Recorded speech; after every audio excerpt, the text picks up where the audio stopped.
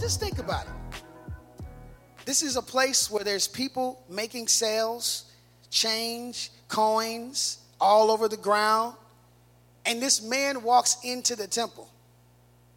And as soon as he walks into the temple, he starts flipping tables and casting everybody out.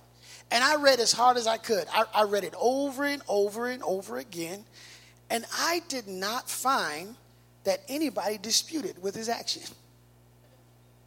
I never saw anything in the commentary that said, and someone stood up against Jesus and stopped him. Never saw anything about somebody striking Jesus, right? Somebody grabbing their coins and running out. It didn't sound like that was the case. It sounded like when Jesus came in and he was focused and he was upset with what was happening, everybody caught a good glimpse. I'm about to get a whooping. Jesus is getting ready to whoop me, and I don't want no parts of that. So you got to understand what was happening in the temple. And I want to build it this way, and I want to throw this out to you. Because what was happening is that the church people, the religious leaders and the people in charge of the church that day, they had corrupted the power of exchange.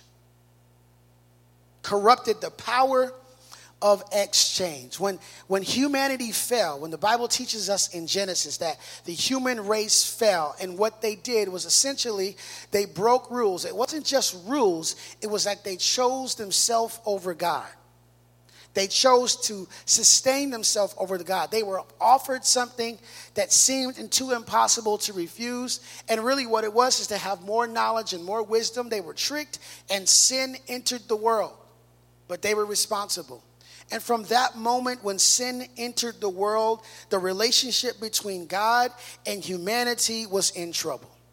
But we serve a God who is not caught by surprise. He's not caught off guard when we lose our way. He's not unsure what to do. Immediately, the plan that was in place, the seal was broken open, and it was Operation Salvation had begun. And God, in exchange for their fig leaves, they found out they was naked. They was like, oh my goodness, I'm naked. I'm ashamed. You know what they were thinking? We getting ready to get a whooping. And they tried to cover it up. Well, God comes to them and says, look, this little fig leaf thing ain't working. I'm going to bring you a garment. Now what's interesting is it's a garment of skin, which implied that something had to die. There was a system of exchange that God had to teach them, that something or someone is required of death for sin. And God set up this system of exchange that was really not really fair, because what God was offering and what we were offering really was not the same. But God says, look, you just come to me. I'll accept your sacrifices. I'll accept your repentance, and I will exchange it for you, a promise of everlasting life. And so this system, which was called the sanctuary, was set up for thousands of years. It was implemented so that the people could get right with God. But that was only part one of the plan. The real plan was going to be Jesus himself, the Lamb of God, coming to die in our place. And so when that system kicked in, when Jesus entered the world, the plan of salvation went into the second gear. And now Jesus was on his road to the cross. And what had happened over the years is that the religious leaders and those in charge of the church, they had corrupted the system of exchange. And so what they were doing was there were all these requirements of the animals that needed to be sacrificed. And what they started to change was the laws. And so you couldn't bring your sheep. You had to buy their sheep at an affordable price. And so when you came up with your sheep, they was like, let me see your sheep, because it had to be perfect. Let me see your sheep. I'm sorry, your sheep is cross-eyed. What you mean my sheep is cross-eyed? I don't know. I was looking this way and the sheep was looking that way at the same time. Look, you need to buy my sheep. But I can't afford that. Well, you're going to have to make some payments. And so there was extortion. There was corruption. And here was the worst part about it. Because God wanted his house to be a house for all people. Don't let anyone tell you that you don't belong in the church. Don't let anyone tell you that you don't belong in God's church. You are a part of God's family. You belong in the church. And what they had done, let's go ahead and give God a praise for that. There was a part of the temple where God had set it up to where people who were not from a church background, they were called Gentiles. And he set that particular area up so that they could access and be a part of God's kingdom too. However, all this mess with the sheep and the goats and the change and all this stuff going on, they were doing it in the Gentile court. They were doing it in the place that those who were far from God could not get to God. And it was a disrespect to what God had in mind. Can I just, for some of you, I need to just apologize to you on behalf of the church, because maybe you grew up in a church where people had a whole bunch of things that were preventing you to get to God. They were like, this is not good for you, and you don't really stand up to what our standards are. And I'm just trying to tell you that New Movement is a church for the people that God wants. It's a church for the rejects, to the cast aside, to the sinners. If you are a sinner, you're in the right church. And we are building a movement that says God wants you here.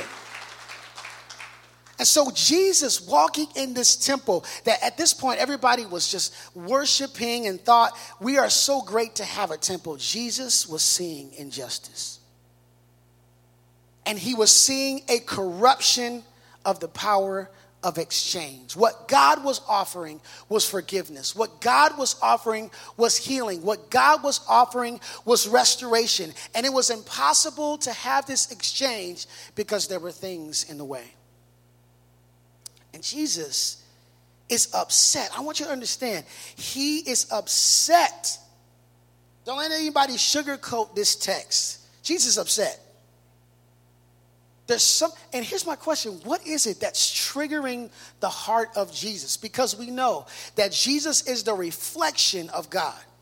What you see in Jesus is what you see in his Father. There's no Old Testament, New Testament God. Old Testament God is mean. New Testament God is nice. Because at that time, there was no New Testament. Right? Like the New Testament was being written. Jesus was upset. There were people who could not get to him. There is a power in the exchange that God offers. God says, I'm going to give you something that you can't afford. I'll take your bitterness. I'll take your brokenness. I'll take your mistakes. I'll take your attitude. I will exchange it, and I will give you a tree of life. And so Jesus is upset about it. And I think there's something that we can relate to today, because God wants to remove the things in your life that are keeping you from him. There are some people and some things in the courtroom of your heart that are getting and blocking your experience with Jesus. And Jesus is upset about it. He does not want anything to keep you from him. As he said, he quoted that scripture, my house shall be called a house of prayer for all people. all people. And God wants to remove some things from our life. Can I give you some good news? Here, in 1 Corinthians chapter 6, verses 19 through 20. I want to show you this verse. I think I'll just read it off the screen. Here's what the Bible says. Don't you realize that your body is the temple of the Holy Spirit who lives in you and who has given to you and is given to you by God? You do not belong to yourself. For God bought you with a high price, so you must honor God with your body. So in other words, the temple that Jesus was upset about no longer exists in a physical way. The Bible is teaching us that we are his temple. That the whole plan was for us to be in communion and indwelling with him. The plan of salvation will be completed when Jesus comes again. Because when he comes again, that means everything has been taken away. All the sin, all the death, all of it's been defeated, and we will be in him forever. But God's desire, his heart, is to fellowship with us. And so he now says, I'm looking for a place to dwell, and I want to dwell in you. But there's some people, some stuff in there that's keeping you from me. See, prayer is just connection. Prayer is just conversation. Prayer is just the ability to connect with God and for God to connect with you. It's not a one-sided conversation. One of my friends had this girlfriend. Oh, my goodness. I don't know why they were together. She would call, and a brother would pick up the phone and say hello and put the phone back down. He wouldn't hang up. He'd just put it down and wait like 20 minutes. He'd pick up the phone. Uh-huh. Yeah, oh, wow, really? What happened? Not listen to a word. Put the phone back down. Pick up the phone again. Say the same thing. Is that right? You got to be kidding me. Put the phone back down. 10 more minutes, people say, hey, babe, I got to go. She's like, okay. This happened all the time. I'm like, that's a one-sided conversation. That's ridiculous. Then I got married. And my poor wife is on the other side of a one-sided conversation. Honey, I've been thinking about something. I just see her eyes getting heavy because I'm gone for 20, 30, 40 minutes. It's not the way God wants it. God wants a two-way conversation. God has some things to say to you about your future. God has some things to say to you about your household. God has some things to say to you about your life, and he wants to share it. I thought of a few things that get in the way that I think God wants to remove, that I think we all can relate to. Here's one. Work. Work. Some of us can't stop working, myself included. Can't stop working. Can't sleep. Thinking about work. Thinking about the next project. Thinking about the next thing. And that's one of the things I love about what we do in keeping the Sabbath day from Friday night to Saturday night. It's really a timeout. It's 24 hours to say, guess what? I'm not working. I'm not working. I need to rest. I need to stop. I need to listen. I think if I wrote a new scripture, I'd add, if I did a new version of the Bible, I'd say something like, thou shalt not live on coffee alone. Like, I'm just saying, like, we work too much. We do too much, and we never stop to see what God has to say for us. Some of the things that we stress about never even happen. Think about it, like, we're worried about stuff that could happen. It has not happened yet. And we're more worried about what could possibly happen to us that has not happened. And sometimes God's like, look, you need a break. Because it's the Lord who provides our ability to get wealth. It's the Lord who maybe is teaching us something with that dysfunctional coworker that you hate walking by their desk and you hate them talking to you. That's the person that God's put in your life because they need to know that God is open to their struggle and open to their pain and welcoming their issue. And sometimes you're just at a bad job because you got an assignment. But you got to rest. You got to not let work get in the way. Here's another one. Put this one on the screen. Attitude. Attitudes get in the way, don't they? I don't feel like. I'm just not going to. I just don't like. You know, there's people that you don't like, and they're the very ones that are going to bless you. Attitude in the way. You ever say hi to somebody, and they respond like Oprah on Color Purple? All my life I had to fight. Like, whoa, y'all don't know about that movie. Like, what is wrong with you? It's a wonderful day.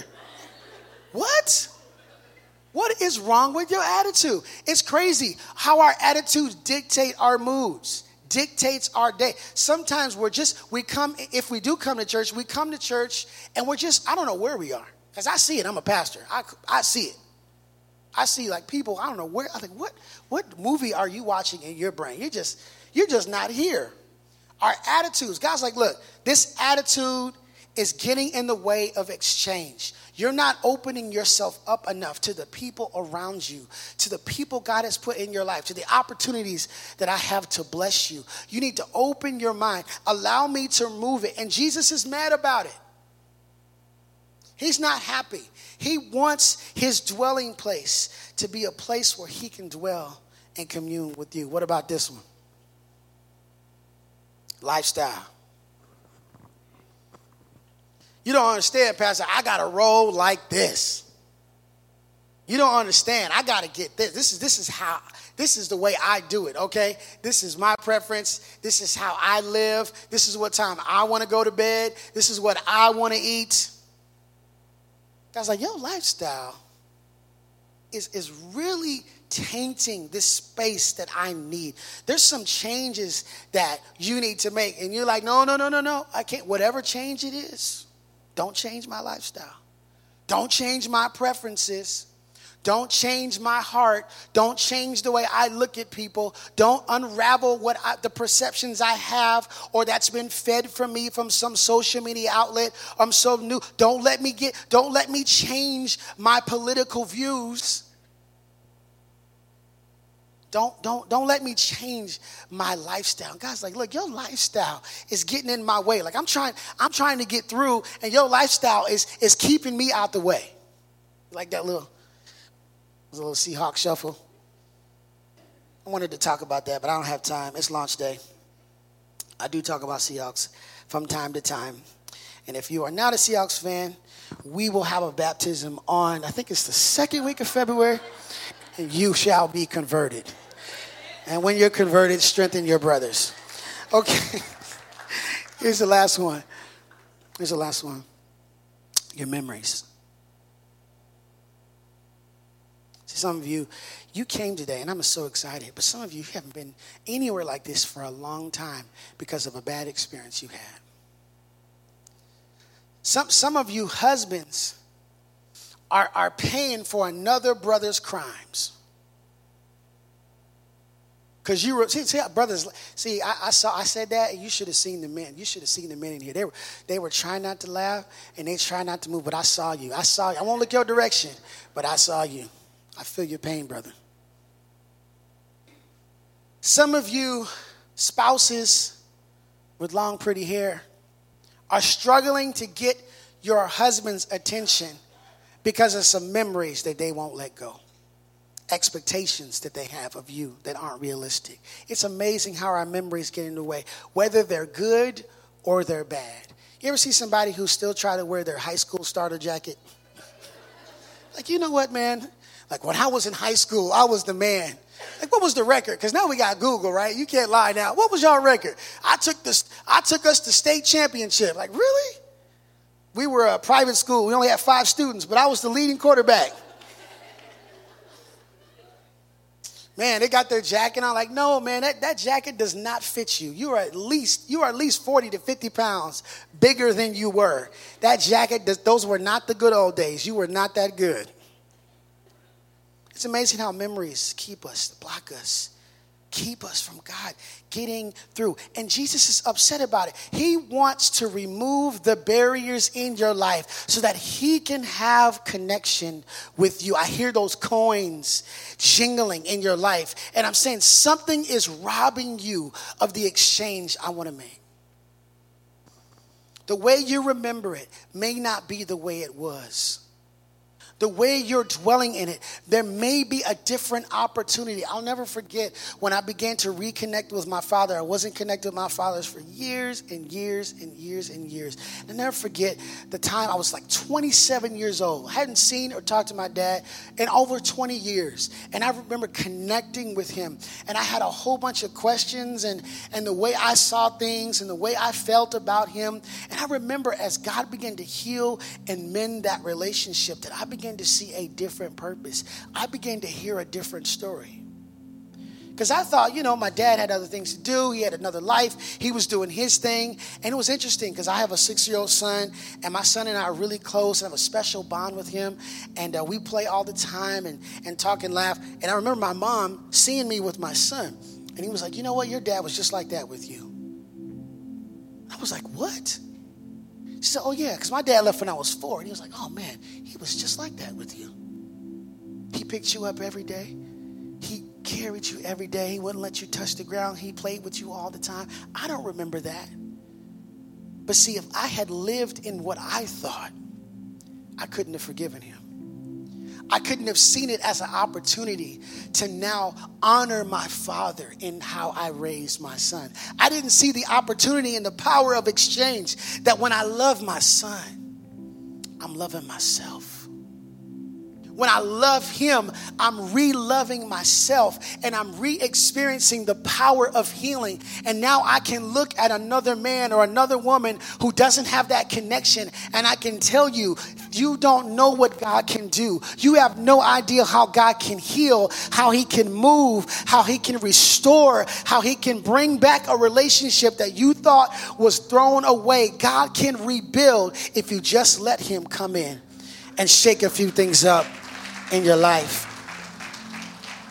Here's what I want to close with. Jesus will fight for you. He's willing to fight for you. Look, he was upset because he says, I don't want anything to be in the way. I don't want anything preventing them from connecting with me. And I want you to understand that Jesus is willing to fight for you. Jesus is wants to come into your heart and say, watch me whip. I'm getting ready to whip all this back in shape. And what I love about the story is that Jesus doesn't whip people.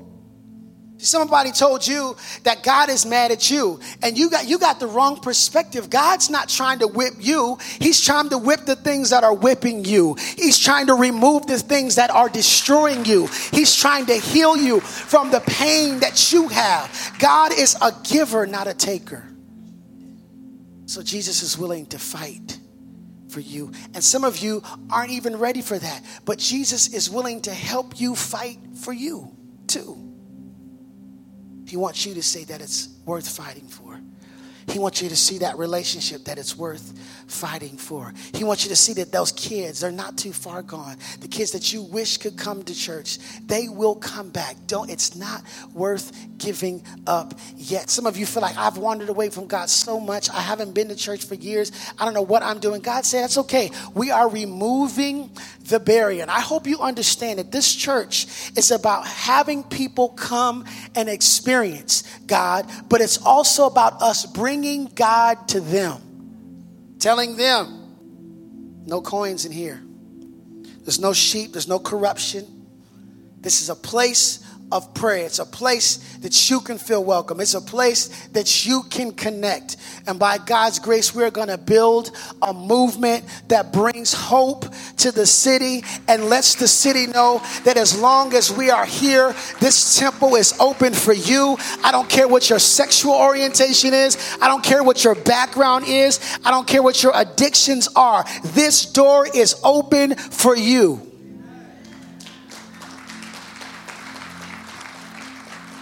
So I want to pray for someone today who might just need to understand today that Jesus is willing to fight for you. He's willing to fight for you. I want to ask that you would bow your heads, close your eyes. The reason we do this is because we want people who make a decision to have an opportunity that nobody's looking at them, no one's judging them, someone's praying for you even now. And maybe in your heart you're saying, God, you know, there's some things I need you to fight. There's some battles I cannot do to fight. I need you to remove some things from my life even now. I need you to come in and cleanse out the temple. And if that's you, I just want you to do something real bold. I just want you to do something real courageous. I just want you to slip your hand in the air. If that's you, just say, God, that's me. I see your hand. God bless. Don't be ashamed. Nobody's watching. God bless. I want to pray for you. You can put your hand down. Father, I pray right now for all those who have said in their heart they need you to fight for them. I pray that they would experience your love and your power. And if there's anyone today who just needs to accept Jesus, maybe for the first time or the 100th time, I'm going to ask that you repeat after me. And I'm going to have the whole congregation repeat so no one feels embarrassed or singled out. So if that's you and that's everyone in the room, just repeat after me. Say, Dear Jesus, come into my life. I accept your love. I accept your promise. Forgive me of my sins. Be the leader of my life. And I'll live for you all the days of my life. In Jesus' name, amen.